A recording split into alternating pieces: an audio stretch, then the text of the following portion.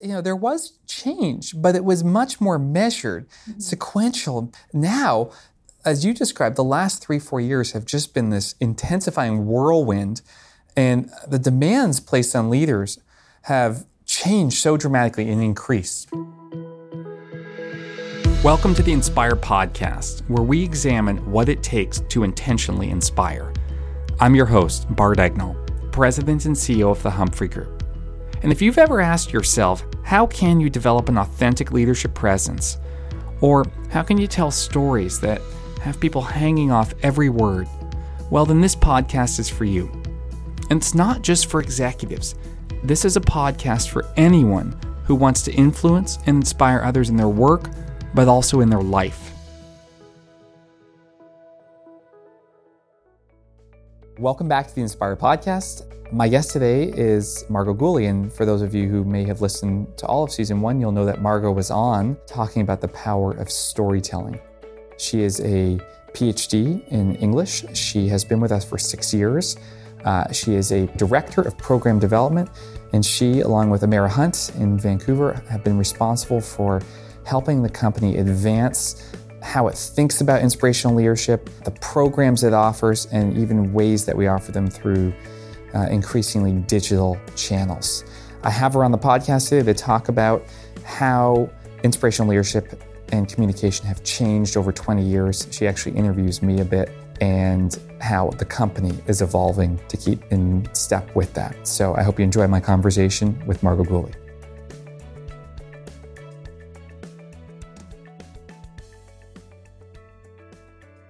Margo, welcome back to the Inspire podcast. Thanks, Bart. Thanks for having me a second time. I thought it was wise to have you back because you are one of our 2 directors of program development at the Humphrey Group. And in that role for the last year or 2, you've not only developed new offerings for us, like our storytelling program that we had you on to talk about a year ago, but you've really helped us reimagine what it means to inspire. And with that, to rethink the broader set of skills that we at the Humphrey Group should be in the business of helping our clients develop to help them communicate to inspire. So I want to have you back to talk about that. Well, happy to be here and always happy to talk about leadership communication and the way we develop our programs.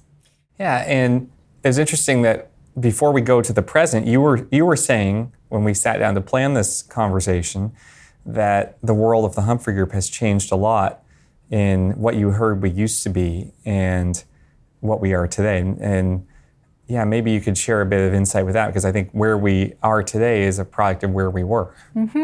Yeah, well, when I joined the Humphrey Group 6 years ago, I remember seeing some old marketing materials and learning about the history of the program as a speechwriting firm. And I remember seeing Judith advertising the firm as a speechwriting firm, and the focus on working one-on-one with individuals to develop that kind of formal communication was something that I never experienced as an employee of the Humphrey Group, as an instructor or as someone developing programs.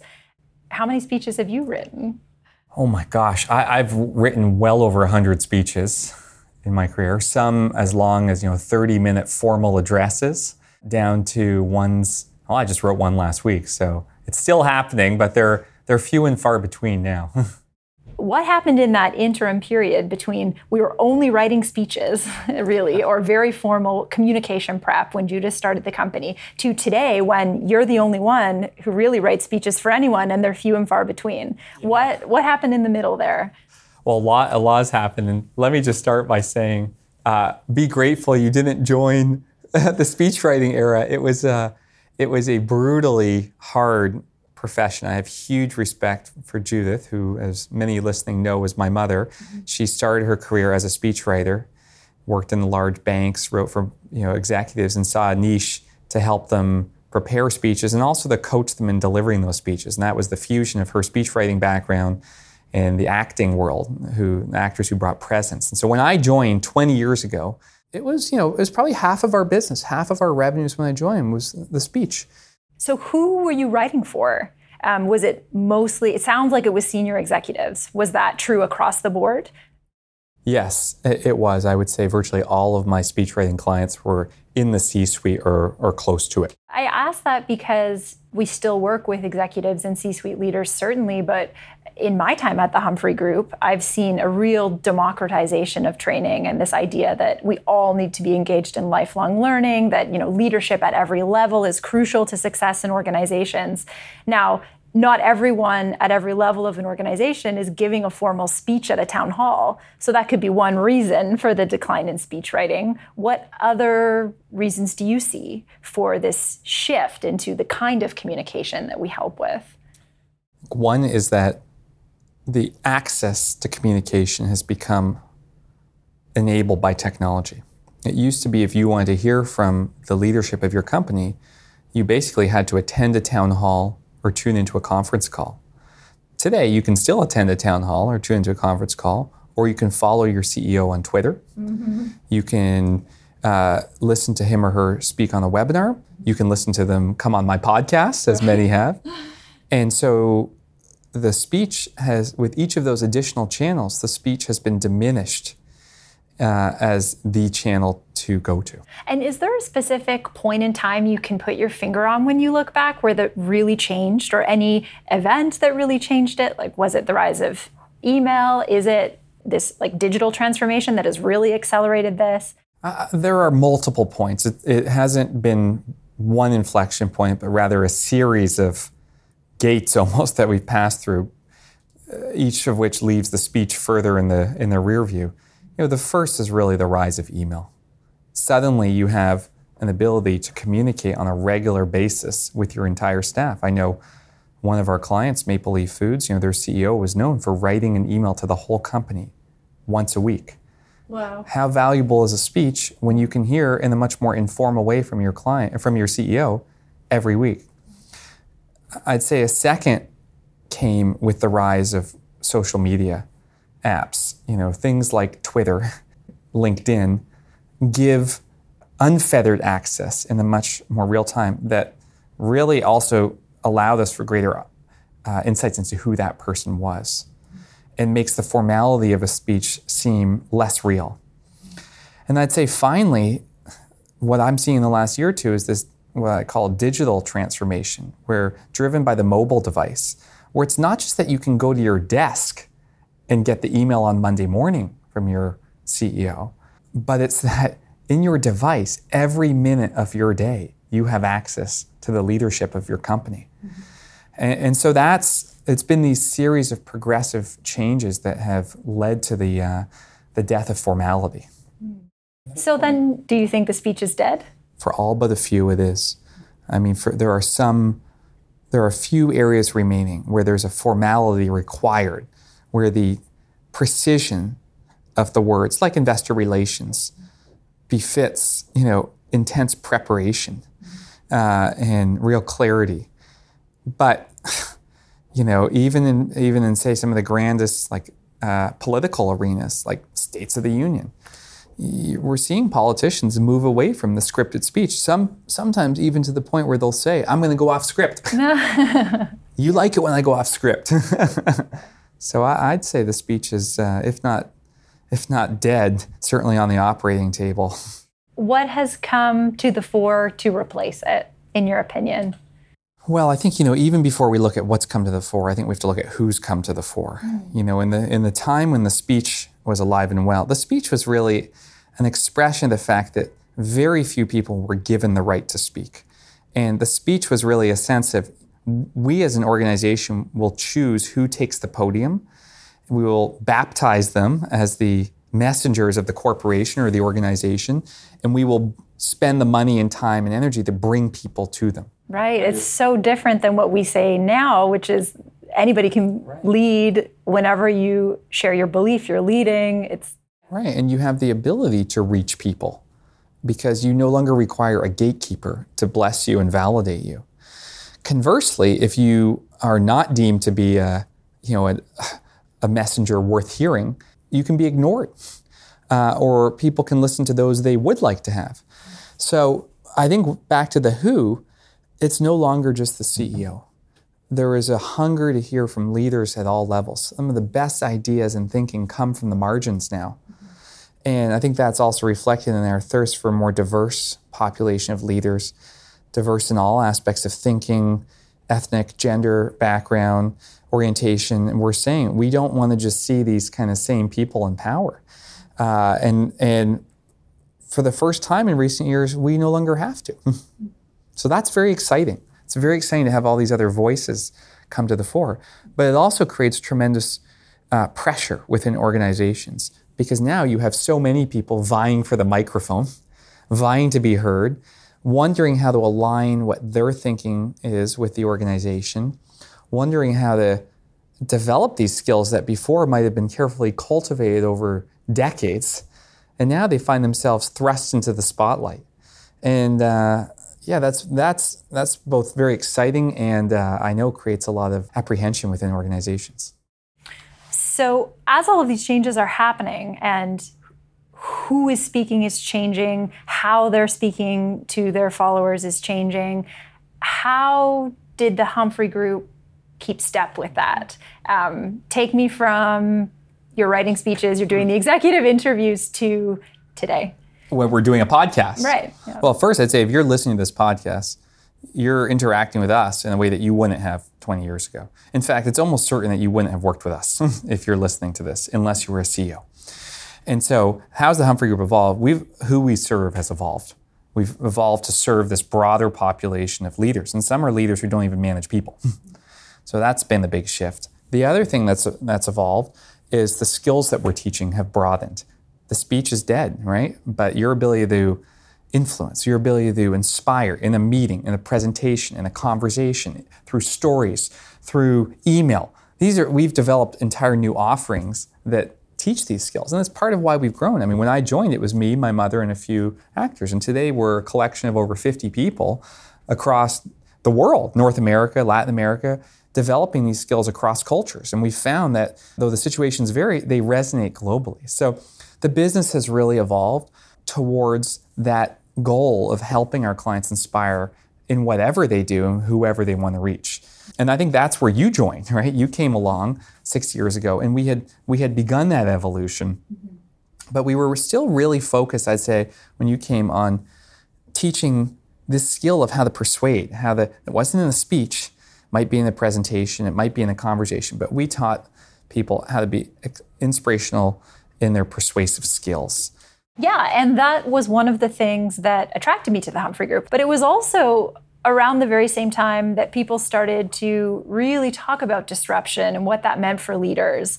People started to talk about the importance of innovation to keep up with that. And digital transformation was really starting to happen at the breakneck speed that it's happening at now. Persuasion was not the only skill that people were talking about. So when I joined and I started to do my research and my learning about the world of leadership development, I was noticing other themes besides the need to influence that were coming up. Yeah, I've definitely seen that too. And, terms like authenticity, when I started working, I never heard people talk about authenticity in leadership. Mm-hmm. I never heard people talk about skills of the future. Right. I never heard people talk about leaders have to be able to manage through volatility. Right. Disruption. None of this stuff existed. Mm-hmm. There was change, but it was much more measured, mm-hmm. sequential. Now, as you described, the last 3-4 years have just been this intensifying whirlwind, and the demands placed on leaders have changed so dramatically and increased. So I definitely have seen that too. Yeah, I think the number one thing that we hear in consultation with our clients, whether it's in the classroom when we're actually working with them or when we're designing programs with them, is that these skills need to be learned and applied so quickly. Mm-hmm. How can we do it faster? How can we drive that change to a greater degree in a shorter amount of time? How can you take what you did in 2 days and condense it down to an hour? Right. The pithiest hour that you can possibly provide us with. And that urgency and the need for change and the need to adapt so quickly is a huge driving force, I think, behind the reimagining of leadership beyond just driving a specific action. Right, and as we've seen that reimagining of leadership in the popular business world and world of work, that really, set us on the path at the Humphrey Group to reimagine for the first time what is leadership communication look like today, and what does it need to look like, and what role do we play in it? And I think that's been some of the most exciting work that I think we've done internally. And you and Amara, Amara Hunt, who's also been on this podcast, our other director of program development, just over a year ago, led us down this journey as a management team to talking about what that looks like. And I think we've reached some really interesting and relevant conclusions for anyone listening who's thinking, all right, what does it mean to inspire? Mm-hmm. I mean, how would you summarize where we landed and what it means for people who want to build their ability to lead through communication? Well, the first really important decision we made was to continue to focus specifically on leadership communication, because we talked about the way that leadership and communication intersect and how philosophical or tactical our focus should be. And we decided that there really is no facet of leadership that doesn't require excellent communication. And so that niche of focusing on leading through communication was really not only still valid, but more important than ever, that we fill the huge need that we saw for people to learn how to use communication to lead in the way that they need to in 2020. Yeah, I agree. And that's always been our mantra, is that we sit at that intersection point. And so I think it was really powerful to say, yeah, this still matters. Yeah, and also matters that we'd stay true to it, that we're not going to go beyond it as a company. And yeah, we're going to really bring into our niche things that we hadn't pulled in before, rather than broadening our niche outward to include other things. We thought, hey, we see things out there that should be in here inside our niche. Yeah, and I think this podcast is part of that. I mean, I'd started this about the time we went through that journey, and one of the neat things about it is, like, I'm not just talking about what we do, I'm learning about so much. I hope people listening are learning so much about what it means to inspire in ways that are often not directly things that we've thought about. Like, I think about, client Jen Montesano, who I know from Lixil, as Chief People Officer there, talking about purpose and how they use purpose to knit a company together, or, the power of vision. I mean, it's from Robin Sylvester at the Port of Vancouver. Like, people are thinking about this in many different ways. And I think that led us to broaden, as you said, within our niche. Yeah, and it led us to look outward and say, all right, what do people expect the main capabilities to be that leaders will need? And if you read anything about leadership development, or anything, put out by the World Economic Forum or the big professional services firms like Deloitte and McKinsey, you know that there are recurring themes. We need to be excellent at innovation. We need to know how to create new value. We need to be able to keep up with the pace of change. And that requires the ability to collaborate and create ecosystems of knowledge. And, you hear these buzzwords across. And they keep coming up. So these are real needs that people see in their organizations. And we're not sure how to develop those capabilities. So we really thought, all right, what role does communication play in developing these capabilities? If you're talking about developing empathy, for example, what role does communication play in that? If you're talking about being excellent at innovation and collaboration to innovate, what role does communication play in that? And neither of those examples is about persuading people. It's not about having a message that's so good that people will just act in the way that you want them to. There's a whole other set of skills you need if you want to be good at building connections with people, if you want to be really good at creating new value through collaboration, or really being innovative and leading the market. There's a whole other set of communication skills that are necessary. Right. Yeah, and I think also, even when we thought about what kind of leadership are people looking for, we see, when we talk about this idea of people want to know who their leaders are, they want to know, the authentic views. They want people whose values are clear. They don't just want the corporate messages anymore and the corporate strategy, because they can cut through it, right, and talk to someone who feels real to them. And so I think, that came out too in our discussions, that we had to enable people to know themselves and start from there. Yeah, that boils down to the idea of engagement, I think. And with the war for talent being as intense as it is, you're right, it isn't enough to deliver a corporate message or to expect to be able to engage people with generic communication. People do expect to be genuinely engaged by an authentic purpose and for their leaders to live and breathe that purpose in the way they communicate. And they'll call BS if they don't think it's there. I mean, I think that's one of the most interesting things now is that with social media, you'll see people who will say one thing as a leader, and then they're outed if they're not, Or you look at things like equity, where if they make one commitment, you can be called on the carpet if you're not living that commitment. Yeah, and so I think the threshold for bullshit has plummeted. Absolutely. And that's immense pressure on leaders to know themselves really well, to be able to communicate that sense of self to people in a genuine way. And then, yes, to be able to influence and persuade and inspire people to act so that they can get work done through their teams, as all leaders have to do. But it's those first couple of steps of really knowing yourself and being able to bring that forward to people in a way that feels genuine and compelling that it's really raised the bar in terms of what we expect from leaders, and I think it puts immense pressure on them. Yes, maybe you can highlight when we talk about our definition of what it means to lead through communication, and then the kind of broad skill sets that we think we can help develop, and that anyone listening should think about developing. So we determined that our niche was not only where we wanted to continue playing, but that it was really more relevant than ever, that the need for great leadership communication is only more pressing given all the circumstances that we've just been talking about. But all we had within that niche really was a set of excellent tools for being a good persuader, for influencing and inspiring. And, we really did think of those two words when I arrived at the Humphrey Group as synonyms, influence and inspiring. We use them interchangeably. To influence is to inspire, and to inspire is to influence. But when we started this work of really looking at what do we want to bring into our niche, we started to say, well, influencing is one thing. Influencing is incredibly important for leaders.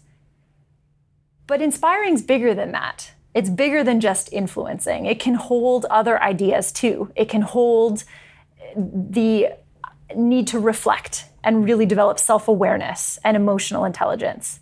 You absolutely need that before you can inspire. It can also hold this idea of connection. You need to be able to build relationships with people and really develop those genuine connections before you can start to influence or persuade. So the definition of inspiration we were working with really started to broaden when we thought about what it really means to inspire people.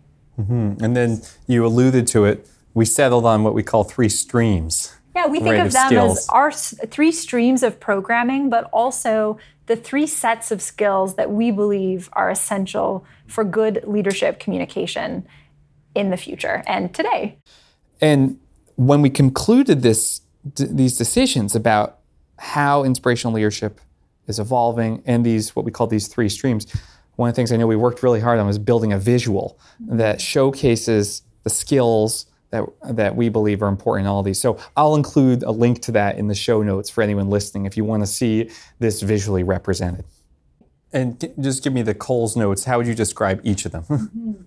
The first is reflection. This skill set is about developing self-awareness so that you know who you are and what you want to put out into the world as a leader.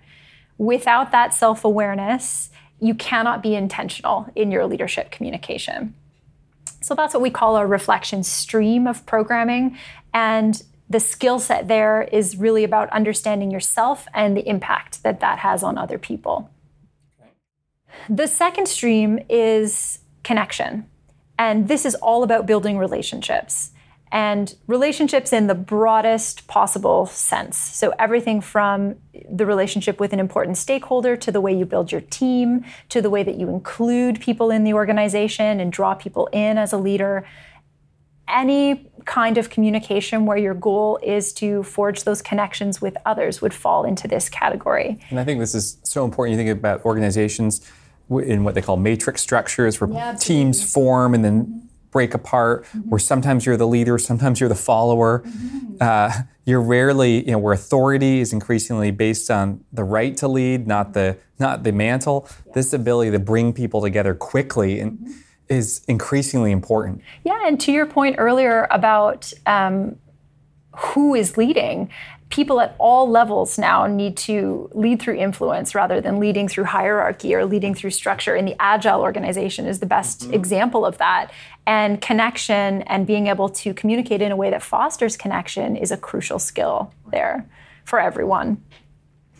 So reflection and connection, and then persuasion. And here's all of the typical Humphrey Group content. I don't see a world where persuasion won't be important coming anytime soon. We all have to be able to communicate our ideas in a way that makes them resonate with other people and helps us drive their behavior and drive their action. And that's what that persuasion stream of programming and skill set is all about. Yeah, and I think that remains fundamental. How and where that persuasion takes place is going to evolve. And it is evolving, but we see in talking with our clients and looking at what they need, that remains fundamental. Yeah, and I mean, the other way of thinking of these three skill sets is that they build on one another. So self-awareness is necessary to connect with people, and self-awareness and the ability to connect are necessary to be able to persuade. So they're like interlocking blocks that take you up to that higher goal, which is always to inspire. Yeah, and I think it's really interesting to see how the world is evolving, in my 20 years in this business, in such rapid but exciting ways. I mean, I think if you're listening to this, first of all, the fact that you're able to consume this content via podcast is brand new. The fact that you're probably thinking about leadership, you're thinking about inspiration. Like 20 years ago, no one was thinking about that except people in the C-suite. And so that we have everyone, engaged in this process of leadership now, and thinking that I don't have to be a corporate person, I can do that in a way that's my genuine, really merge my values with my life. Like this is really cool. Yeah, it is. And it really is unprecedented. Now people are talking about work-life harmony. Right. Forget balance. Forget balance, but these are integrated pieces of the whole person, and they have to exist in harmony. Work and life are parts of the whole self, and they have to exist in harmony because they do exist at the same time all the time anyway, even if they're not in harmony. So how do we get them in harmony? And that requires us to do some inner work, looking at ourselves, as well as looking at how we inspire other people. Yeah, and I think that's as we wrap up this conversation, what I'd leave anyone listening with is the idea that it's no longer enough to just have a clear message and well-structured argument and deliver it with presence. Like that's important. But unless you know what you stand for, unless you know what you're passionate about, it's going to ring hollow. And so you have to start from that place of saying, what do I want to lead? How do I want to inspire? What am I inspired by? And do that self-work first, and then know that sometimes your job is going to be to bring people together and earn the right to have them rally to you. So Margo, I'm sure people listening can tell, this evolution of what leadership and communication and our work has been tremendously exciting. When I joined, I was like, okay, I hope speechwriting evolves because it's killing me. So it did. But then I frankly could never have seen any of this coming, and I'm hugely energized by it. So let's turn to the implications for people listening, because people tune into this podcast because they like the stories, but also because they want to improve their ability to inspire. What would be your parting thought for those listening? My parting thought for anyone listening would be that these are skills you can develop. So I think we hear things like self-awareness or emotional intelligence or storytelling or the ability to connect with people, and we think it's something that you are. If you are those things, you're very lucky if you are self-aware or if you are a good storyteller. I would disagree with that 100%. These are things that good leaders do. And anything that we do can be taught and improved. So it absolutely is a skill that you can build. You can build your ability to self-reflect. You can build your ability to connect with people. And just as you can build your ability to persuade.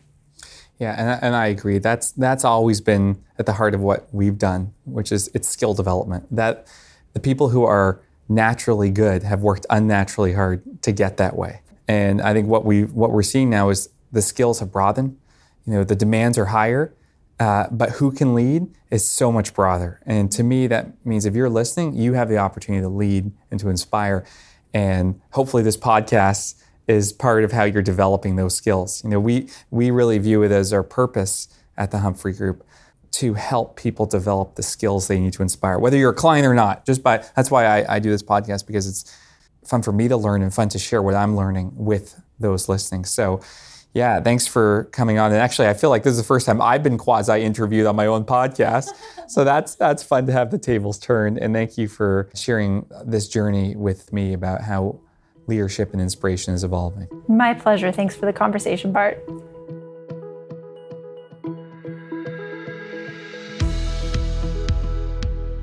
Hope you enjoyed my conversation with Margo, her quasi-interview of me. It's insight into what we talk about at the Humphrey Group, and you can hear how excited we are about embracing the opportunity to help people shape the inspiration that they do every time they communicate. I'll see you in 2 weeks for another episode.